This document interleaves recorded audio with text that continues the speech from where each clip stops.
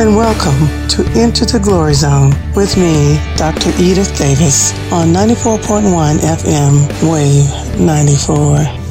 Spiritual believers and listeners, I just want to say once again, 2020 will be an outstanding year. We will see signs and wonders and miracles, and major things did happen at the end of this month, and it continues forward. As I said earlier, the Holy Spirit had asked me to interrupt the series that I've been doing on how to divorce-proof your marriage with a new series of the 5 wise virgins. So, in obedience to this transition, I will reveal the word that God has for me to give to the people of God and the people of this world about the 5 wise virgins. So, let's go ahead and once again, this is 2020, year 2020, and 5,780, the year of the Jewish calendar. So, here we go. The 5 wise virgins. Why is the Holy Spirit wanting this word about the 5 wise virgins to come out now? So let's talk about the 5 wise virgins and what exactly are we talking about here?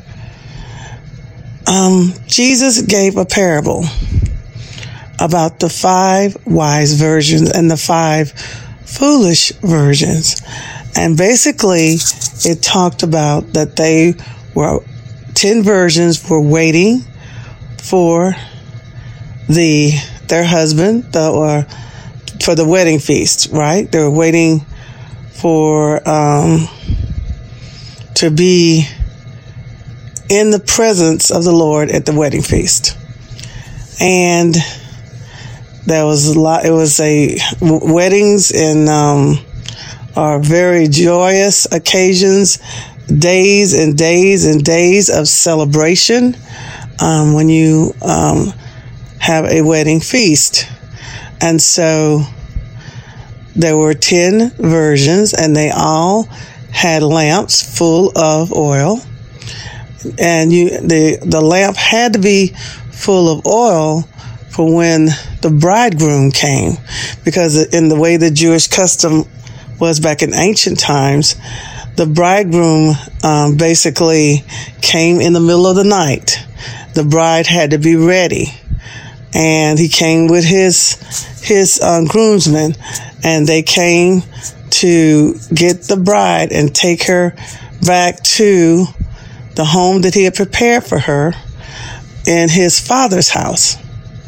He built, usually they would build an extension onto the family home or something like that while during that year of waiting, because they were betrothed. And back in ancient times, when you were betrothed, engaged, you were considered married, and you would actually have to go through, to break the engagement, you had to go through actually like getting a divorce, because everyone saw you as married, and the year was to help the bride to prepare, and also to make sure that she was pure and that nothing had happened during the engagement period.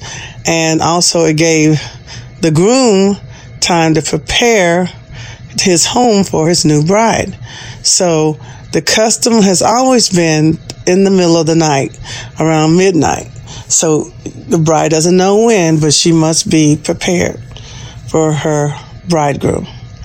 And so there were 5 wise virgins, and there were 5 foolish virgins, right? So what exactly happened is that the bridegroom tarried. They were expecting the bridegroom, and they got their lamps, and you had to have your lamps lit for the entourage for the celebration. So you had to have lamp that was lit. So you had to have it full of oil. So as they waited and waited and waited and waited for the bridegroom to come to get his bride, the virgins, all 10 virgins, fell asleep. That's right. It wasn't just the foolish virgins that fell asleep, but the 5 wise virgins also fell asleep. And upon falling asleep, their lamp was burning the oil. However, the 5 wise virgins, when the trumpet blew and they knew the groomsmen were coming, they awoke because they knew it was time to prepare for the wedding feast, right? And so they jumped up, and the 5 wise virgins brought extra oil to put in their oil lamps. So they were able to be prepared to go when the groomsman who was on his way, and the 5 foolish virgins who also had lamp, their oil was running out. And so they asked the 5 wise virgins to please give them some of their extra oil. And the 5 wise virgins said, no, if we give you our extra oil, we may not have enough. Go and buy some more oil. So the 5 foolish virgins went to purchase oil for their lamps. And in the process of them going out to purchase oil for their lamps, the bridegroom came, the procession begun, the 5 wise virgins lit their lamps in the dark, and they went into the gate and into the palace for the wedding supper. And the gates were shut. And then the 5 foolish virgins ran up to the gate and bammed on the gate, saying, let us in to the wedding feast. We have oil for our lamps. But it was too late. It was too late. And the 5 foolish virgins were unable to attend the wedding feast. So the Holy Spirit had moved upon me to sound the alarm to the people of God, sound the alarm to the people of the world that the bridegroom is coming, and that we need to be prepared and have our oil lamps filled. So some people think of this in the natural of, having plenty of supplies in your home and have all this security and have a shelter built with all sorts of things in it. But what the thing that God has put on my heart is that we, especially the people of God, the church, we should be about our Father's business as far as evangelizing and discipling the new believers that are going to be coming into the body of Christ. We are going to see a massive harvest of believers. Billions and billions of people are going to come to know Christ Jesus as Lord and Savior.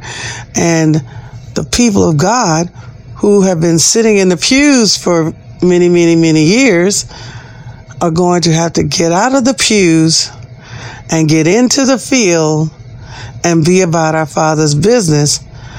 So what is happening? So I look at what's happened with the coronavirus and how even the churches were somewhat shut down, right? And you could not you couldn't go to your church in masses until they had got a handle on the virus. And of course, Daddy Gayuhe Vahe could have easily made it possible for his bride to continue having services in the church. But just like every sector of the world, every sector of the United States of America, the sports sector, the banking sector, Wall Street, the religious sector, every sector, media. I love going to the movie theater, and I have not been to a movie theater in months, right? So there's nothing that has not been untouched by this plague, economic impact. Even our election is being impacted by this virus. Our jobs and all sorts of things are happening. Our family life. So this virus had a major impact. And the thing that the Holy Spirit brought to my attention was when Jesus died, buried, and rose again and came and met with his people for 40 days. For 40 days after his death, there was people had supper with Jesus, talked with Jesus. He prepared his disciples for the massive work that they were going to be doing for the kingdom and the massive amount of persecution that was coming. So he told them to go into Jerusalem and wait until the Helper, which is the Holy Spirit, comes. And so that was 10 days later was the Feast of Pentecost, where the Holy Spirit re-entered into the world again since the death of his only begotten Son. And Jesus had taken his place to sit at the right hand of the Father, where he intercedes for us to this very day. So Jesus, the Holy Spirit came, people were filled with the second inpouring of the Holy Spirit and with the ability to speak in tongues, which are languages, heavenly languages, languages of all over the world. People who don't normally speak certain foreign languages can speak these languages when they sometimes go into what we call speaking in tongues, which is a divine download from God. So God then told people to go out and witness to the world about his Son, Christ Jesus. However, nobody wanted to leave Jerusalem. Everybody enjoyed fellowshipping and being close to Jerusalem, close to the capital of Israel, right? So what happened? People wouldn't move. They didn't obey. So guess what happened? Persecution came. God permitted it. He didn't cause it, but he permitted it because Satan has never stopped his agenda. He hates mankind with a passion, and therefore he comes to steal, kill, and destroy. So basically, everyone was dispersed when the persecution began, and now people went off out all over the world teaching and preaching about Yahshua HaMashiach, Christ Jesus, our Lord and Savior, and how he had completed his assignment and that he basically died for every human being's sin. He died for every human being on planet Earth, everyone that was born in the past, everyone that was in the present, and everyone in the future. His blood was shed for everyone. And if you accept his free gift of what? Salvation, then you will be saved. And you need to disciple, because Jesus came and he took the penalty of sin, right? Which is death. And he took the presence of sin away, because it's immediately, when we are raptured up, it's immediately taken out of our presence, right? But what he did not take away was our ability to resist and not practice sin. That is something that we, as members of the body of Christ, we have to choose not to practice sin. So the penalty, he took the penalty of sin away with his death on Calvary, Golgotha, and he took away the presence of sin. When we were raptured up, the presence of sin will be moved from us as far as the east is from the west.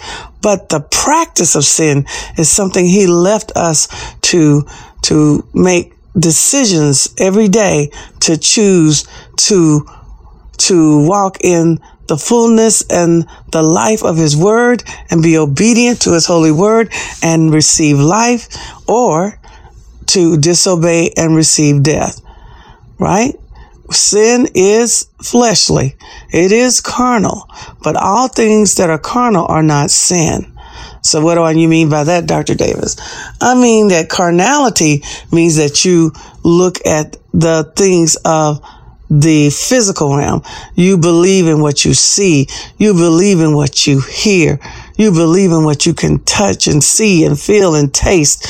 You believe in your physical senses, and physical senses are good, but there is another realm, the spiritual realm, where you also have senses, but there's spiritual senses, the sense of sight in the spirit realm, the sense of smell in the spirit realm, the sense of taste in the spirit realm, the sense of hearing in the spirit realm. And we need to walk by not sight, but by faith. That's where we need to be. So we are now have to come to this juncture in our walk with the Lord, where we have to deal with the practice of sin, and we must not walk in carnality, which we cannot walk by sight. We have to walk by faith. And so we need to understand, to be wise, to be counted as one of the wise versions, that we need to be in the Word of God. We must be diligent about obedience to God's Word, not in the sense of being legalistic, but in the sense of having a passionate relationship with Christ Jesus, a passionate relationship with the Father, and a passionate relationship with the Holy Spirit, where you love God so much that all you want to do is provide or to bring him joy, bring the Lord pleasure, bring the Lord glory. How do you bring the Lord glory?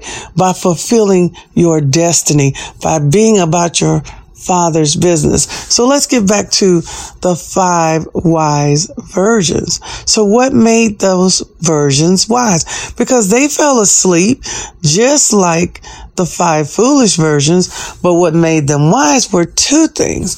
They had provision, and they had enough wisdom to have extra oil. And the other thing that made them wise was that they made the right choice, the right decision of not giving their oil away to those who were not prepared. Because if they gave their oil away, then they too would have missed the opportunity to go into the wedding feast with the supper of the Lamb, right? So 2 things made them extremely wise. So Dr. Davis, how does this actually relate to me today? Well, we need to be wise. We need to fill our vessel, which is our human vessel with the word of God. We need to read the word. We need to meditate on the word. We need to walk in the word. It's not enough just to know the word. You have to be a doer of the word, right? You know about tithing, but you need to be a tither. It's more than just knowing the word, okay?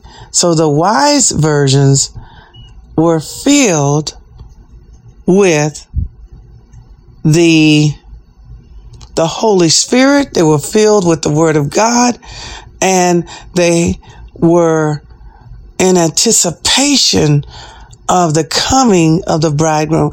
Yes, they were tired and weary, just like the 5 foolish virgins, but they realized that they needed to be prepared, so they brought extra oil. So we too need to bring extra oil. Jesus says it so clearly in his word, my people perish for lack of knowledge. That's right. People perish for lack of what? Knowledge. And in order to be a success, in the sense of a success in the kingdom of God, you need to be obedient to God's word. You need to be aware of the Lord God, Holy Spirit, and the unction of the Holy Spirit. And you need to follow the unction of the Holy Spirit, because you need to also ask for wisdom. Every day I ask for wisdom. Every day I ask for insight and understanding and knowledge. I ask for the Spirit of the Lord and the quick understanding and the fear of the Lord. Every day I do that. My godfather, he is diligent about reading the Word of God.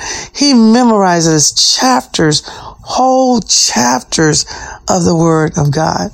And I have not arrived on that level yet, but he is filling up his lamp. He is making sure that his lamp is full of oil, and you fill your lamp by filling it up by reading the word for yourself. Not for others, but you're reading the word to find out where God is saying to you about your personal relationship with him. And then you meditate on that word. And then when God gives you a revelation about his word, then you are to walk in that revelation, right? So we need to fill our lamps with the word of God. We also need to walk in love. And at a time where there's so much envy and anger and strife and hatred, you must operate in love. I was explaining to my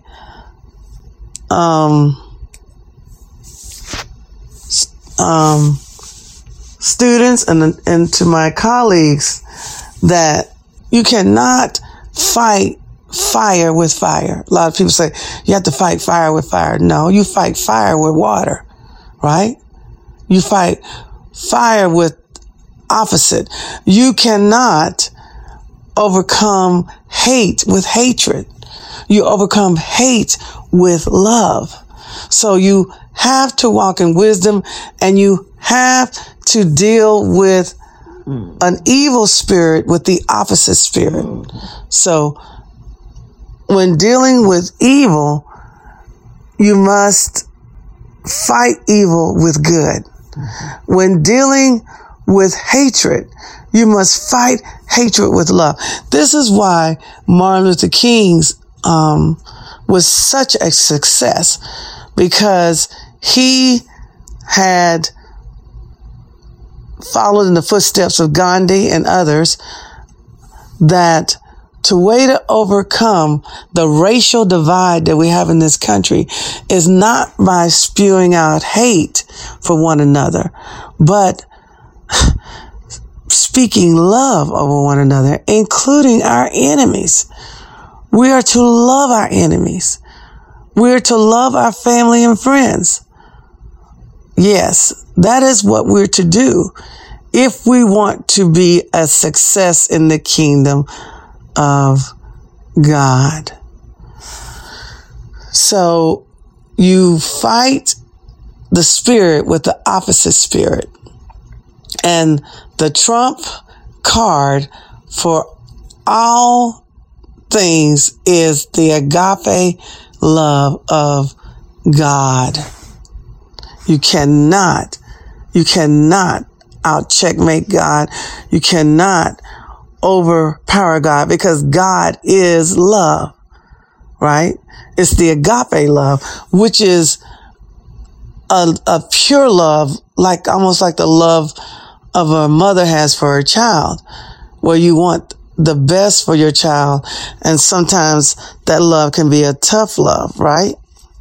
So we need to be a wise version and fill our lamp with what? With the word and with love. The love of God. The love of God for each other. There is only one race. God only created one race, the human race. Okay? And God likes diversity. God likes those different hues in mankind. But we are the human race. And there's only one race as far as Daddy God, Yuhei is concerned.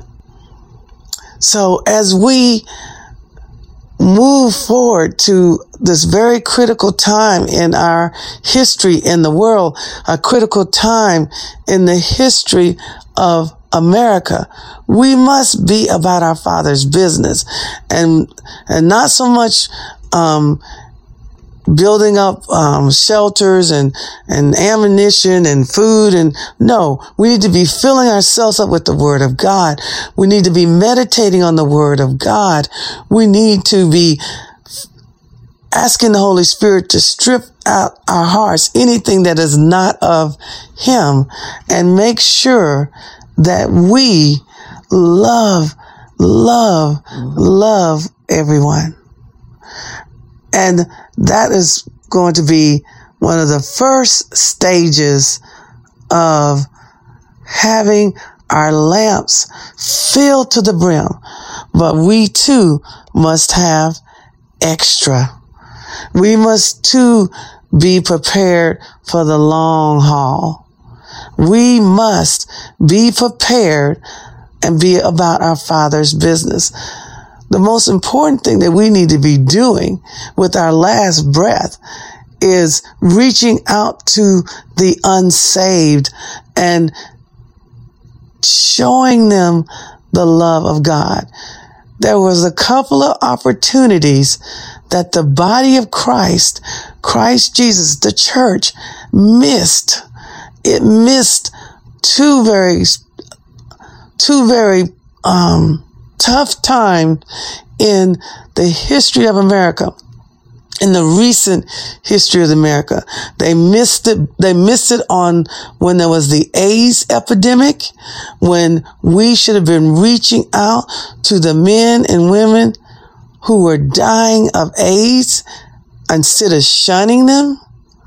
And we missed it when we endorsed slavery, when we, with one hand, was giving them an didactic Bible. They'd taken out certain portions of the Bible. With one hand, they were the missionaries, but with the other hand, they were castrating, cutting off men and women's feet because they were running. They were runners. They didn't want to be slaves. I mean, there was horrific things done in the name of the church, not in the name of Christ Jesus. And so most recently, the Lord God shared with me, He says, my people must have forgotten how much I abhorred racism. And God He hates sin of any kind, and he hates the sin of racism, just like he hates the killing of the unborn. He hates it, right? But he hates racism. And the Holy Spirit reminded me of this.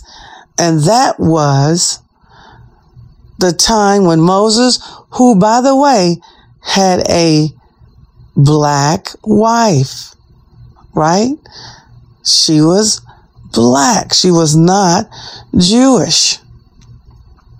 And Miriam, Moses' sister, and Aaron, Moses' brother, were talking about Moses and talking about his black wife. And God listened to them. God overheard them. And God told Moses to get Miriam and Aaron and meet him at the front door of the temple. The significance was this.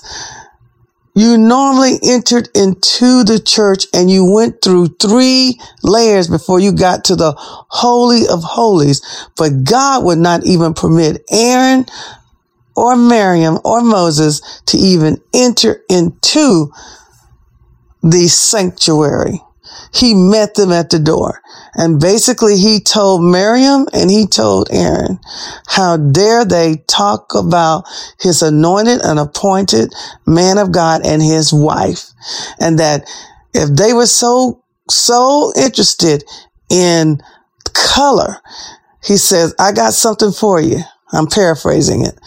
And basically it was, you want to be white? I'm going to make you really white. And he made Miriam a leper. And in her culture, leprosy was basically a death sentence. And Miriam and guess what? Moses cried out for his sister, and he begged the Lord to take the leprosy away from Miriam. But God said if she spat in her father's face, she would at least be put out of the camp. She would at least be put out of the gate in the city for 7 days. So she will have leprosy for 7 days. That's how much God, our daddy God, Yahweh, hates racism. Moses interceded for his sister, and after the 7th day, the leprosy receded. She did the usual sacrifices before the priest, and she was saved. But she never got to enter into the promised land. Neither did Aaron, and neither did Moses. Right? So I want to close this broadcast with Romans 10:9. If you believe with your heart and profess with your mouth that Christ Jesus died, was buried, rose again, and now sits at the right hand of the Father, and you profess it with the mouth that you believe and you accept him as your Lord and Savior, you are saved. Thank you for once again listening to me on Enter the Glory Zone 94.1 FM, Wave 94.